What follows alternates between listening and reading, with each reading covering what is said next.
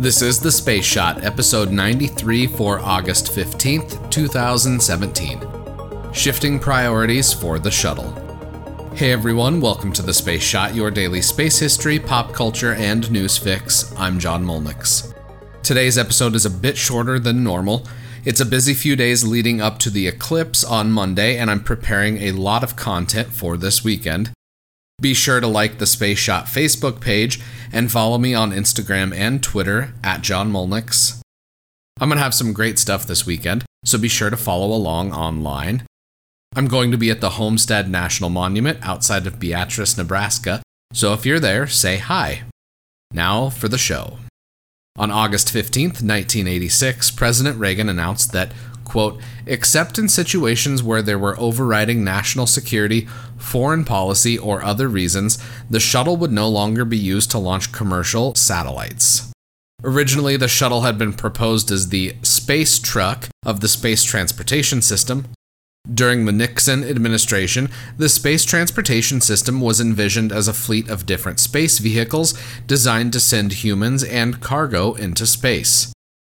The primary parts of the Space Transportation System were a space station that could be designed to carry up to 100 people, a shuttle similar to the Space Shuttle for cargo and crew missions to low Earth orbit, a space tug that was chemically fueled, which would allow for movement between Earth orbits and to lunar orbit, and finally a nuclear-powered vehicle that would use the Nerva engine to take astronauts and supplies everywhere from Earth to the Moon to other planets.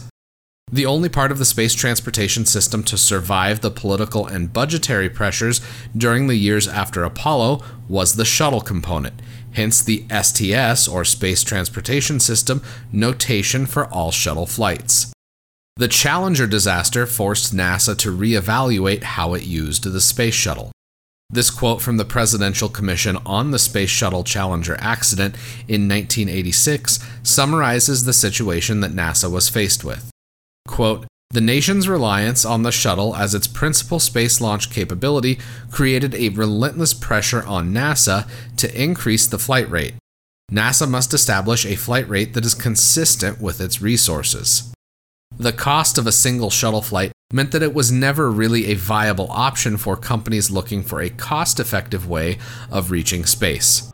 That, coupled with the long turnarounds between flights, kept the shuttle flying at most 4 times a year. Check out the show notes for more information on today's episode, and be sure to connect with me on Instagram and Twitter. Find me at John Molnix. I'm always up to chat. Let me know what you think of the show by leaving a rating in iTunes. It takes just a minute, and it makes a huge difference because it helps even more people find the show. I'd appreciate if you could share the Space Shot with your friends and family and anyone else that enjoys podcasts. Tomorrow, high-altitude jumps and solar flares. I'm John Molnix, and I'll catch you on the flip side.